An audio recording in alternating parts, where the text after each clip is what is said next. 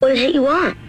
Real estate. It's the Red Hot Real Estate Show, where we can all find out how's it going for buyers and sellers in the real estate market. I have died and gone to real estate heaven. Looking to move? Hoping to sell?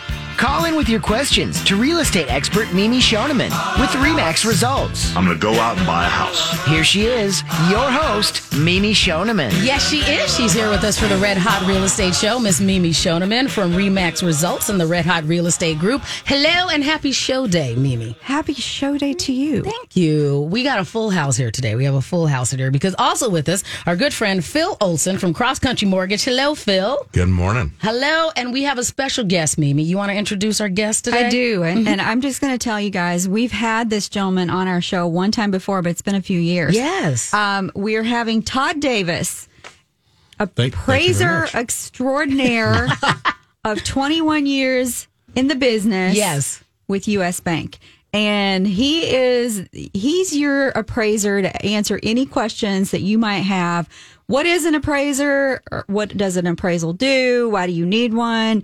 You've got a challenge with your appraisal. Right. You've had one in the past.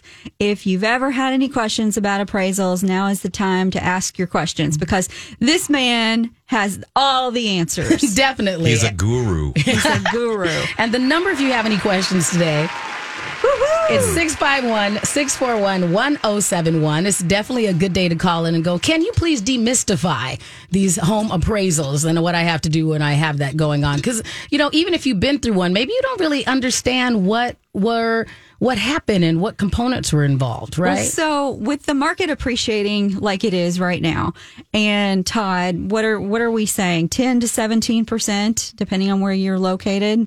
Easily. I'm seeing, I don't know that I've seen 17% as much, but 12%, 13% I've seen very common in the Twin Cities metro area. For sure. And so that is a rapidly rising market. And so Phil being with the mortgage side of the business and me being on the real estate side of the business, we really, all of our clients need appraisals. And before we have Phil chime in, let's get his NMLS number out of the way, please. NMLS 238103, company NMLS 3029, Cross Country Mortgage. Yeah, and we're seeing a lot of just pressure on appraisals right now because when you're looking at appraisals, you're looking at the past and the history. And so that's what makes it challenging when things are rising so quickly. So I think that what would be the best thing, we want to invite all of our listeners to take advantage of the expertise that's in the room today and call with your questions about appraisals. Don't be shy, even if we haven't quite yet hit on your subject, because we're going to be covering as much information as we possibly can because we're so excited to have Todd here. Right. So Todd, let's just start by saying, what are some of the biggest challenges that appraisers are experiencing right now in the market? Well, in this market right now, the biggest issue is the shortage of inventory throughout the Twin Cities. So for every listing out there, there's probably as many as 6 to 12 interested buyers making a purchase agreement or issuing a purchase agreement. And so what's happening is the seller is listing their price at, say, $300,000, and with 10 to 12 buyers interested, they're going higher and higher, and the next thing you know, the sale price is $350,000. Okay. Well, now we have an accepted purchase agreement, but the appraiser comes in, and his data is based on sales that have occurred as much as a year ago, or as recent as 3 months ago. But when you have this when the sale price is driven past the list price, many times that list price is based on what I'm going to end up basing my value on, because that's the data I have. And the common question is, well, if you know that inventory is so low and it's driving the prices, how does that not affect your appraisal? Okay. Because we need to prove our value. We need to base it on facts. And the facts are the most recent sales of the most similar properties are lower than what the sale prices are.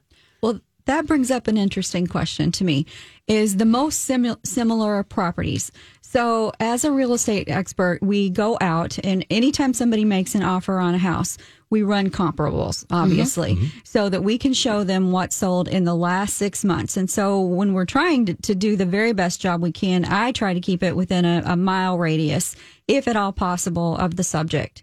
And so, like, if you're in an older neighborhood where they built all kinds of different things, they built a 2-story, they built a rambler, they built a 4-level split. If you don't have an adequate number of the same types, let's just say you don't have enough 4-level splits, and that's what you're trying to find. That's what Miss Shannon is buying, is a 4-level split. And I say to her, gosh, Miss Shannon, I'm going to show you what else sold here in the last 6 months. Right. Look, we got 2 4-level splits. The other one was not as nice as yours. And so how do you look at that as an appraiser and say, okay, so I'm going to take this whole neighborhood, or are you going to go outside the neighborhood and find more 4-level splits? Well, both, really. Okay. Sometimes in a given neighborhood, and the old cliche of real estate is also true in appraising: location, location, location. It is true in both aspects. So the best comparables are going to be from the neighborhood, regardless of design or even square footage. But sometimes you have a neighborhood where you have a home that's very unique to everything else. You do need to consider the sales from within the neighborhood, but you also need to consider its uniqueness and, say, its size or its special amenities or things like that. And that would sometimes force you to go outside the neighborhood to use similar properties that are similar in physicality, not just location. So, Mimi, Todd, Phil, I have a question then. Since we've been talking over the last few months about how tight the inventory is here, and that's driving up the prices, how do appraisers ever catch up? Like, is it ever going to be, it seemed like for a while, they're like, even like 12 full months ago when I was like buying my house, it was easy to find, as you guys mentioned, comparables and things that were like, okay, this is what we think it'll appraise out. This is what you're going to, buy it at. We know it'll work. How do we catch up now because things are so tight? As a mortgage perspective, the way I look at this is when we reach equilibrium, meaning we have as many buyers as we have sellers. It's at that point in time there will be far more data for the appraiser to be able to use. Would you agree with that, Todd? Yes, I would overall. Okay.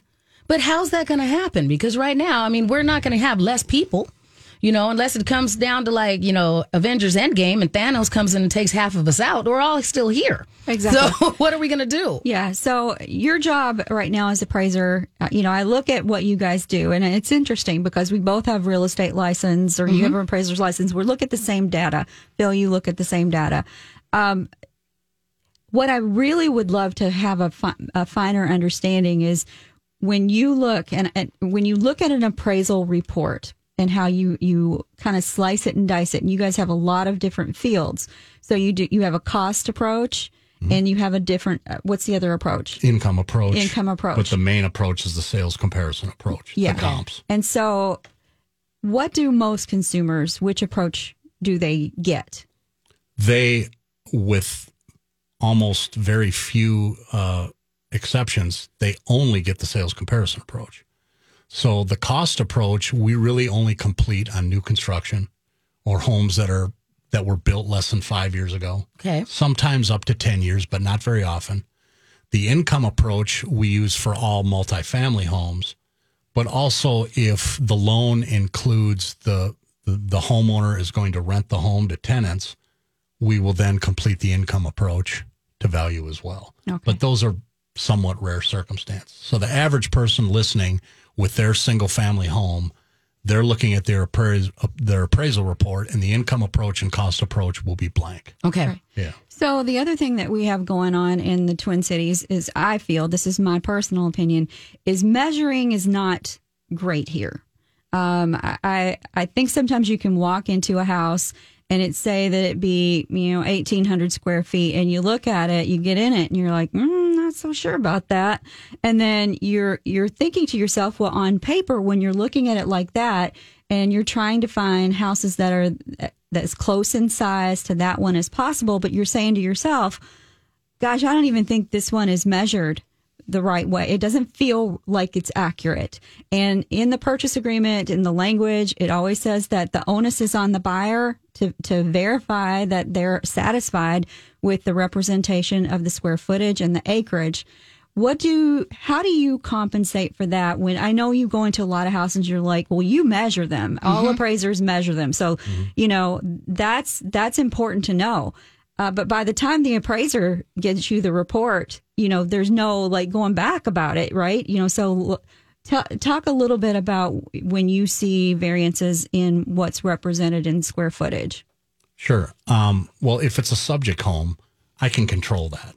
If I see information that is way off from what I measure, I just double check my measurements and I make sure that what I concluded is correct. What do you mean by a subject home, Todd? The home I'm appraising. Okay, gotcha. So the subject property is what I'm appraising. Okay. I can control that because I can measure it. Okay. And if my number turns up vastly different from what's reported on, say, county records or MLS, I measure it again. Okay. Just to make sure. And then I'll say, in spite of county records, MLS, these are my measurements. This is the square footage. This is the GLA, which we'll get to maybe. Okay.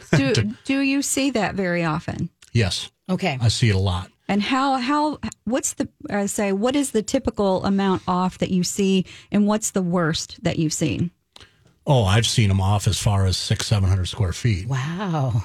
And it's usually, when that has happened, it was an unpermitted building addition that was done on the property.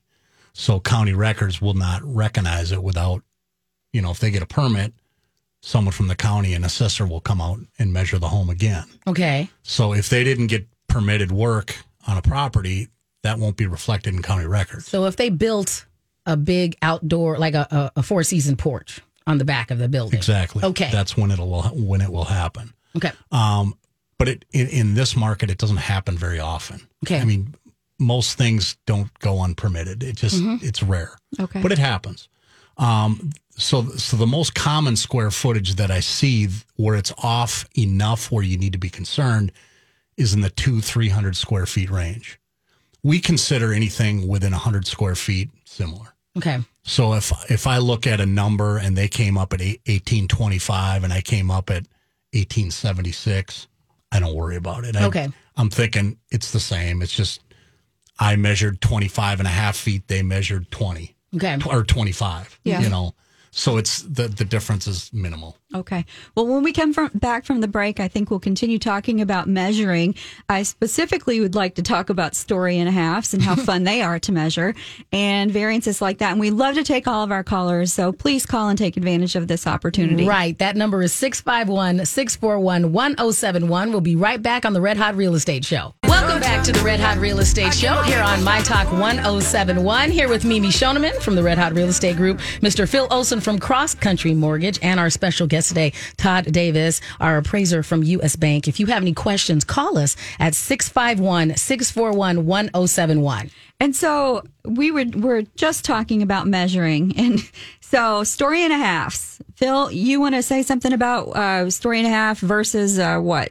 Well, bungalow. I ended up having to do a rebuttal with an appraiser because they said, well, the 1.5 story that's a block and a half down the road is not a bungalow. And I go, what's the difference between a bungalow and a 1.5?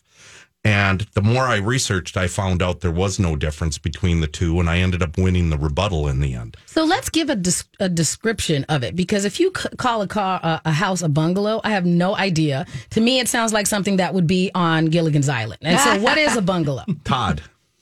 A bungalow in the appraisal world is one of several styles of a one-story home. Okay.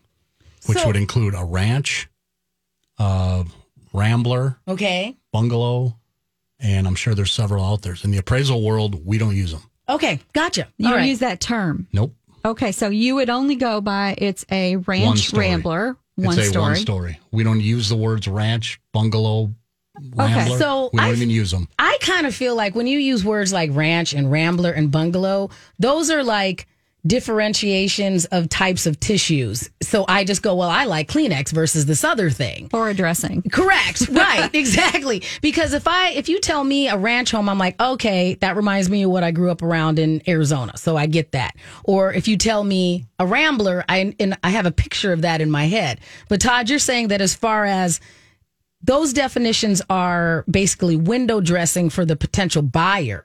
No. You don't need them. They're also somewhat regional. Okay. A one-story home in Arizona might be called a ranch.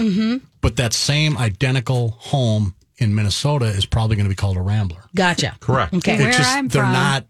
They're one-story homes. Right. So they're not the technical definition. They're additional information. So Okay. the way Yes. I look at a story and a half that they have in the MLS, that's the way that you categorize it, is that you've got one floor, and then you go upstairs. And the reason that it's a story and a half, in my mind, and as I understand it, is because the roof line is not a typical 2-story square. It has angles. Correct. Okay. And so that is an interesting thing because sometimes I feel it's hard to distinguish between a story and a half and a 2-story. Would you say that sometimes that can be challenging? Not exactly, but the term 1.5 story is kind of morphed from what I consider a 1.5 story is a home where they took a 1 story with an attic and finished the attic. Gotcha. Just similar to what we do with some of the older homes in St. Paul that have the full attic on a 2-story home. They finish that and it becomes 3 levels. We call that a 2+ Okay. story. Gotcha. Yes. Yeah. Okay. All Okay. right. I sold a 2+ in Yeah. Northeast. Yeah. So does it happen the same if it goes down? Like if we finish our basement, does it count as a story and a half, or is No. below ground it doesn't count? Okay, Well, Todd, gotcha. that All right. gets into GLA again. Now, which now, we need to Gotcha. cover. now, which we you, need to now you're cover. bringing up a great subject Yeah. because consumers think that their above ground space is maybe it's at a cost of $60 per square foot. Okay. But people don't understand your standard, and I could be wrong with this number, but I think it's $15 per square foot. What's the standard square foot that you're using for the basement for the cost? I mean, generally, just for comparison purposes, it's usually right around 50% of the main floor Oh. price per Okay. square foot. Okay. Okay. Usually, but not always. All right. right. So if it was Depends. 45 up, you'd be looking at 22.5 down. You could be, but Okay. you have some basements, if you have a full walkout basement, Ah. that has a little bit more functionality and more use as living space than the home that has the little box daylight windows up in the corner Right. and they're dark and they're damp. Yes. That you're going to have different value there. You're going to have Gotcha. different usability for Okay. sure. Because So you're not it going to comp depends. you're not going to comp a basement that's got daylight lookout windows the same as a walkout. Sometimes. It- Okay. Your life there's- is complex. There's Todd. no exact rules. I mean, there's some steadfast rules in appraising, but a lot of it simply is when I go to a house, I am trying to determine if a buyer walked in here today, what would they pay you as long as the buyer and the seller are equally motivated? Okay. Okay. The seller doesn't, or the buyer doesn't overly fall in love with the house, and the seller is just simply looking to unload their home, not because they're in foreclosure, not because they're moving, not because mom died and it's in a state. It's just simply to get full value. That's what my Okay. number represents. Okay. One thing that I hear over and over again is what does it take to have your basement be considered finished and livable? And so the thing that I understand is it must have a ceiling. And so that is a very wide range of criteria on how is it finished or is it not. I've actually, like, if you look at a condo and they've sprayed the ceiling, including the aluminum piping, black, that most people say is stylish and finished, So in the same thing, we're talking about a story and a half in Minneapolis, and the basement, I can see the rafters, but they've finished the area in between the rafters and painted it. That's finished, correct? Maybe. Like I was thinking you're going to hate me for this answer. But I am. I generally go down in the basement and I look at it as, is this reasonable as finished basement? If the answer is yes, I can make concessions on the general rule. The general rule of finished basement is all three surfaces have to be finished. Okay. Ceiling, wall, floor. Okay. So let's talk about that. So you've got a concrete floor in the basement. The ceiling is most assuredly finished with drywall, and as are the walls. But the concrete floor, they've painted it a nice swirly with polyurethane on top I'm probably going to count it. as finished. Okay. Okay. Same with a ceiling where you can see the trusses. Yeah. If I have the wall and the floor is finished, that one's a little tougher because when you see the trusses, that's unfinished looking. If it's painted, Unless they're But at the same- and they fixed Yeah. it and put copper But- paint on and them they've or got some something. cool lights. Yes, exactly. And a If it has- disco ball. If it has reasonable use, though, I'm still going to count it. It still Okay. has value. Even if it doesn't meet all rules, what is a buyer going to think? That's how I have to behave.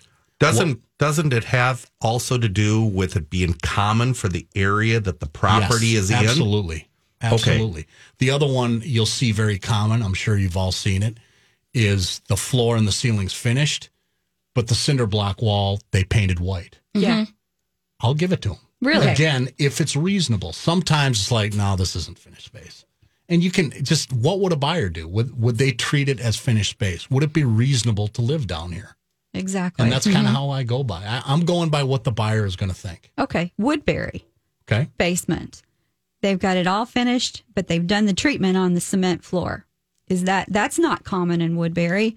Would you count that? I'd have to see it, to be honest with you. Really But nice. Very nice. I would count it. Again, what would be reasonable? What would a buyer think? Just because it's in Woodbury, if a buyer would look at it as finished space and be willing to pay for it, then I have to consider that in my value. Right. What would the common buyer pay? So, Mimi, when you're saying it's finished, what do you mean by that? I mean, they've had a beautiful treatment on the floor and it's been epoxied on top. Gorgeous. Okay. That's what I'm talking about, but on top of cement. So when we come back, we'll continue talking about this and more about the ceiling heights in the 1.5-story bungalows. We also want to keep your phone calls coming in. I see somebody that's starting with us right now. We'll get to you after the break. For everyone else, that number is 651-641-1071. Make sure you chime in. It's a great day here on the Red Hot Real Estate Show. We'll be right back. Welcome back to the Red Hot Real Estate Show here on My Talk 1071. You can also find us on MyTalk1071.com and in our My Talk app. Make sure you take us with you wherever you go on your phone. I'm Miss Shannon here with Mimi Shoneman from the Red Hot Real Estate Group and Remax Results. Our good friend from Cross Country Mortgage, Phil Olson, and then our special guest today, Todd Davis from U.S. Bank, encouraging you to be part of the show. So you can call us at 651-641-1071, and we appreciate your patience if sometimes you have to wait for us a little bit. So, Tom, we want to come to you. Thank you for your patience. What is your question today for our experts? Hey there. I was curious if you could talk a little bit about comparables for twin homes, particularly when there's no other twin homes that have sold in the last 6 months nearby. It's a great question. Thank you for calling. Well, in the format of the question, that could really go with any type of property. The difficulty, if there are no comparables available that have recently sold, is, I guess for me, I start with a certain search criteria that's as close as possible, and I just add parameters to it to get as close to what a potential home buyer would be looking for. So, Tom, And Todd- may I ask you, what city are you in? St. Louis Park. Thank you. And Tom, can I stop everybody a second? So, Tom, thank you very much for your question. We're going to get back to it, but can we just explain what a twin home is? Like, if I drive past one, what am I looking for? What am I looking at? So, go ahead and answer. Yeah, generally a twin home is two separate properties that are attached by a middle wall. I mean, Okay. that's the simplest way to describe them. So, That's what's the the, common twin home. differentiation between a twin home and a duplex? Well, oftentimes they don't have an HOA. Okay. And so the two owners are going to have to agree on the maintenance of the common areas, would you say? Yeah, absolutely. Okay. And a duplex typically is one ownership and is typically rented to at least one of the units. Okay. A twin home is two separate owners Okay. that they have to share a common wall with. And so for his question in St. Louis Park, so if there are no twin homes that have sold within 6 months, is it better to go outside of St. Louis Park, or is it better to go, well, that was the same question, to go outside of St. Louis Park to find another twin home, or would you then comp him to a similar townhome? In all cases, you want to stay as close to the subject, and the subject is always the home I'm appraising. You want to be as close to the subject as possible because location is the number one factor in real estate value. However, knowing St. Louis Park, twin homes are atypical. Okay. So it is hard to find physically similar comparables. So the best comparable, if there are no twin homes, would be a end unit townhome Okay. as close to the subject as possible. But for me, I always want to provide, when I can, at least one comparable that is physically similar, even if I have to go a little bit outside its immediate market area, and then try to account for the market difference. Okay, so what if it's longer than 6 months? Let's just say in St. Louis Park a year ago, which we all know was a different world. Right. But a year ago, a twin home in St. Louis Park sold. Is that a better comparable than, say, going to Hopkins? Yeah, it kind of is. Now, we are in a very unique market. So this market may not be the best option, but maybe I would do both. I would use a twin home over a year old right near it and use the Hopkins twin home as well. And then just kind of, sometimes like I tell people that this comping stuff, and I'm sure in your world it feels even more like this, is more of an art than a science. Phil? From a mortgage perspective, when I run into a situation like that, I might actually reach out to the appraisal management firm and I might mention to them, get the appraiser to get me as many comps, even if we're stepping outside of the footprint that we want to be in. And the more data, the better, which then allows that appraiser to maybe dial in using maybe 5, 7, 10 comps and then dial in to a dollar amount that will then be able to be underwritten and approved. Because in a situation like that where we have very few comps and we only have maybe one good comp, me going that extra step and getting additional data put into that appraisal is normally the way to get that loan done. Well, Tom, how's this sounding for you right now? Well, it's really interesting because that's not quite what the appraiser did at the time. Well, tell us a little bit about that. What happened? They ended up using townhomes for major comparables, but the main comparable was it was a twin home that had sold 7-8 months ago, and it was sold for I don't know if this makes a difference, but it sold for cash. Cash sales do make a difference. And it's not a huge difference, but if you're going to use a cash sale comp, I always make sure I use other conventional loan comps or, something similar to the loan being used. Because the cash sale wouldn't have had an appraisal to begin with. It may not have had an appraisal, and many times it's sold for a little bit less than full market. Not always, but sometimes it does. Okay. No, that's pretty standard, though. Yeah. Not anymore. No, not anymore. Yeah. So I do have a question about that. So let's just say that outside of the traditional, it's longer than 6 months. Let's say it's 7 months. It's not in St. Louis Park. It's in Hopkins, but it is a twin home. And let's just say it was a year ago, just for even numbers. Would you ever take the appreciation amount that's happening in that particular city and then do the math and add that to the value? Do it all the time. All the time. Yep. Okay. So if we know St. Louis Park is appreciating at 15%, and that home sold a year ago, you just take a similar comp, that one, and add the 15% to give you something. I generally cap time adjustments as what you're describing. Mm-hmm. I generally cap them at a maximum of 10%. And generally it's because time adjustments that large, underwriters don't like them. Okay. Well, And they're going to want more comps sometimes. As a mortgage perspective, I mean, I can see Hopkins and St. Louis Park being very similar, and the type of properties. Now, if somebody were to say, we're going to comp out a property in Hopkins and then compare it to Edina, now we're going.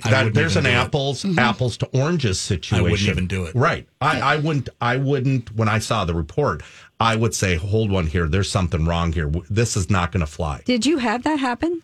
Oh, well, I haven't had that happen per se, but if I see that, when I review the appraisal, I'm looking at that type of data. I'm trying to determine, is the data that's being presented valid? So, Tom, how's that following up with you? So it makes sense so far. The reason I'm asking is because the whole deal when I sold this, it was a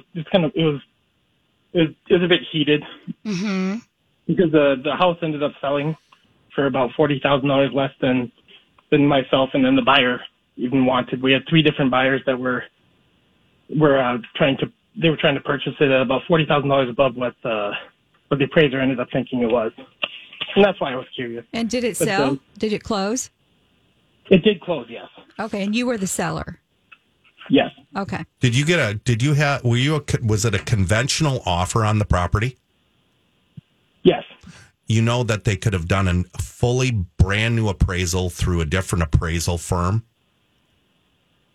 Did they even present that to you? Well, the buyers didn't, no.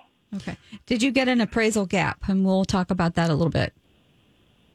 I'm sorry, did we get what? Did you have an appraisal gap in your purchase agreement? Your buyer, did they offer you that? I don't believe so. Okay. But it's been a year. It's been about 3 years, so I'm not sure. Okay. Gotcha. Well, thank you so much. And if you'd like to leave your information with our producer, we can answer any follow-up questions you might have. So we'll make sure everybody contacts you, Tom. Thank you very much. And it sounds like it was a complicated and, as you said, heated situation. So we'll make sure our experts follow up with you and maybe they can help untangle it and maybe give you a little more peace of mind, at least, about the process that you went through. That sounds wonderful. Thank you very much for answering the question. Thank you very much, Great Tom. We question. appreciate you calling. Cindy, we appreciate your patience. Cindy, thank you for calling the Red Hot Real Estate Show. It looks like you have a question about appraising the home versus appraising the property. Do I have that right, Cindy? Yes. Okay, you go ahead and ask your question to our experts, and let's see if we can have this all make sense for you. Okay. I live in Wayzata, close to the downtown area. I live in an 860 square foot house. I've heard it referred to as a bungalow, one level, with a cellar. Okay. And the properties all around me have, been torn down, rebuilt, remodeled, all of that. So the properties around me are valued anywhere from $800,000 to $1.5 million. My house, when I bought it 15 years ago, was $223,000. So, question there: the property it's on is really, really nice. It's like a quarter of an acre, but the house itself, it's a 102-year-old house. What's your question for our appraiser expert, Cindy? Okay. So how do they value the property then? How do they value the house and the property separately, or what do they do? Well, for every property, we are valuing the entire property. Okay. We do sometimes provide our estimate of land value, but generally our appraisal report is the land and all what we call improvements. The improvements are the home, pole barns, garages, guest houses, whatever may be on a property. Those are considered the improvements. So our appraisal report is what that property is worth with everything. So we really don't generally separate the land from the improvements. I get it. Yeah. Okay. Yeah. So you're where you're located, your house, by the way you've described it now, without seeing it, and also without appraising in your neighborhood for several years, I'm not the perfect expert for this, but it sounds like your property could be considered underimproved with all the larger homes rebuilt around you. And so that will present a challenge for the appraiser to choose comparables and conclude the most likely value that someone would pay you for your property. And so to kind of like dial down on that, so you would take the city, you would take the school district, you would take the square footage of that house and maybe extrapolate what a dollar per square foot for a similar age home? Yes. Okay. Exactly. Okay. The location and school district is another area I like to stay within. Yes. Okay. Yeah, definitely. Yeah, I have a lot of people that are surprised by that. Phil? The condition of the home, though, is also going to come into play when you're dealing with these older homes that are 80, 100 plus years homes. How does that play an effect into the appraisal, Todd? Yeah. Okay. Let me just interject. Sure.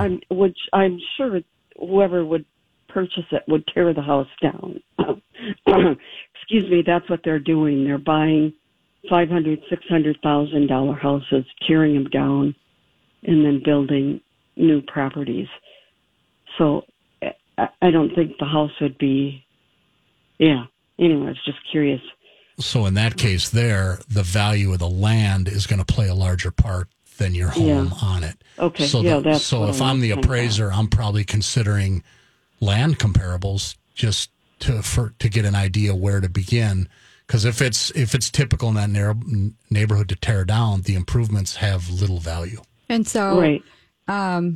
So it's land comparables. it'll be a could be, combination. Yeah. And so, Cindy, I think that maybe we could have a longer dialogue about this off air if we could leave your information with Yeah, our producer. Okay. And we can get back with you. Okay, very good. Okay, that Thank you helps. for Great the call. question. Thank you. Really good call.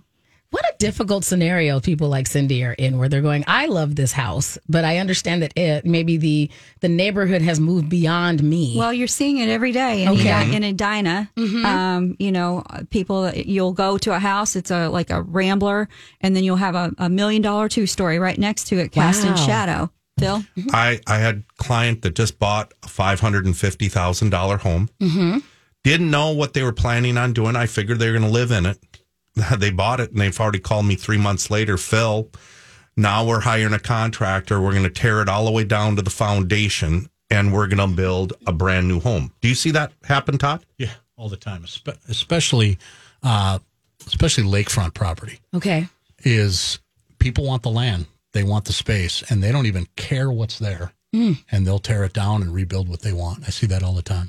Yeah, that wood is worth it. Welcome back to the Red Hot Real Estate Show here on My Talk 1071 and streaming on MyTalk1071.com. Here with Mimi Shoneman from the Red Hot Real Estate Group, Mr. Phil Olson from Cross Country Mortgage, and our special guest today, appraiser extraordinary, Todd. Oh my gosh. Right? I Exactly. mean, He's the bomb. It's like the four of us are like ensconced with every word that comes out of his mouth. I just want to tell everybody, if you, we'll fan you after the show. Yeah.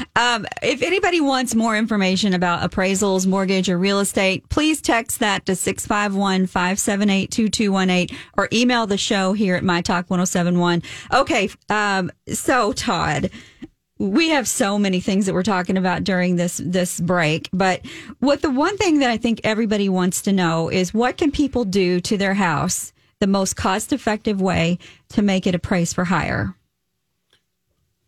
Immediate increase is paint your house. Okay. Paint the inside of the house. Okay. They've said, I've heard, and I think it's pretty accurate, for the cost you would pay a contractor to come in and paint the inside of your home, you're talking 500% increase in value. So if you hire a contractor and he charges you $1,500, $2,000, you're going to add $10,000 in value to your home just for painting the inside of it. Just paint it yourself. I've heard, paint it yourself, because that's the contractor cost. Right. Mm-hmm. You know, if you get a few people over with pizza and have a painting party, 500% from the contractor cost, you add a lot of money. And every real estate agent I've ever said, or not ever, I've been told that they tell all their clients, okay, Hey. we're not doing anything till you paint your house. Okay. I've heard Right. a lot of real estate like you, Amy.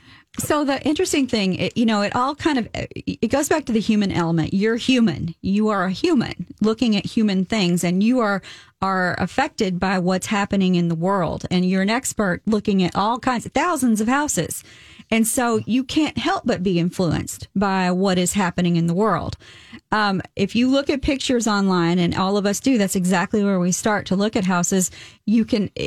Color is enormous in resale. And so having fresh paint, it stimulates a lot of different senses. First, your visual, and then your smell. It's huge. And your appraiser just said it's worth 500%. So that's where you start. Now, flooring. That is my number 2, is flooring. If you've got carpet that's mismatched, or it's got pet stains, or even if it's not, it smells. Let's just say that you've had pets, and the difference between an oily coat animal versus one that's not. And when somebody new walks into your house, even though you're used to smelling your own house, they smell it. And that is an instant impression. Your opinion about flooring? Very similar to that. Appearances mean everything. You can make anything look a lot more presentable than it may be otherwise. Okay. So if nothing else, now we keep talking about how to raise the value of your home. Well, I'm always going to step in and say, why do you want to do that? What is the purpose for raising the value of your home? If you're going to sell it, okay, we want to take a different approach then, because every dollar you put into that house, you're doing it for somebody else. Right. So if you're doing it for somebody else, you should be getting something out of it. So if replacing all your flooring can cost as much as $10,000 to $15,000, but it could also cost as little as $1.50 a square at Menards. Depending on what you want to put in and your abilities to do it yourself and things like that, it can. You're just saying that for the amount of even sweat equity you might have to put into something like that, you may not get as much return as you would if you paint. Right. Right. So maybe you don't have to do both. If it's only going to net you another, $5,000, and you're like, okay, is it worth it for the amount of work that you did? And that's it. So if you're going to sell your home, then do the things necessary to make your home fully marketable. Okay. But you don't want to add additional cost to yourself when you're going to sell it. It's not going to get you additional. Right. So like all of the landscaping, other than cleaning, like Mimi and you've always said, okay, make sure that the curb appeals that and you can go get the cobwebs down, do the cleaning. Yes. That part I'm saying. Absolutely. But Todd, as far as hey, I'm going to rip out all these shrubs and put in brand new shrubs, and that's going to increase the value of my house. Is it? It will not. It will not. It will okay. not. Gotcha. Because anything you do on the outside of your walls, you have to keep in mind that approximately 50% of the people out there will agree with you. Okay, so let's talk about chipping, peeling paint. As we all know, FHA will not allow that. And so if I go into a house and I see it's got chipping, peeling paint, that's one of the first things we talk about is you're eliminating a buyer pool right off the bat if this isn't addressed. And so there's Phil, you could say, I mean, what percentage of FHA buyers are out there just desperately looking for a good house?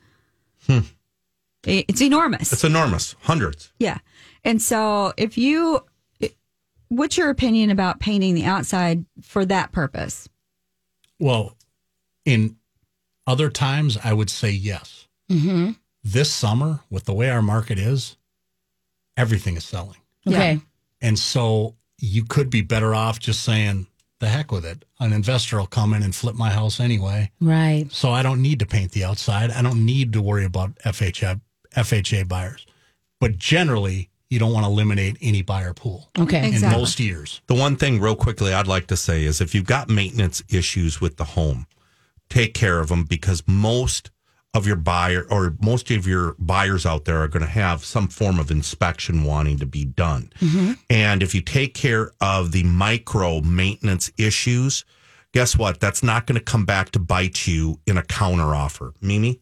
Well, yes, and we are seeing a lot of inspections being waived at the moment, but you do want to take care of any kind of deferred maintenance because it is going to, it's representative. Like if you go into a utility room and you see cobwebs and dust and dirt, it leaves a certain impression that it hasn't been maintained very well.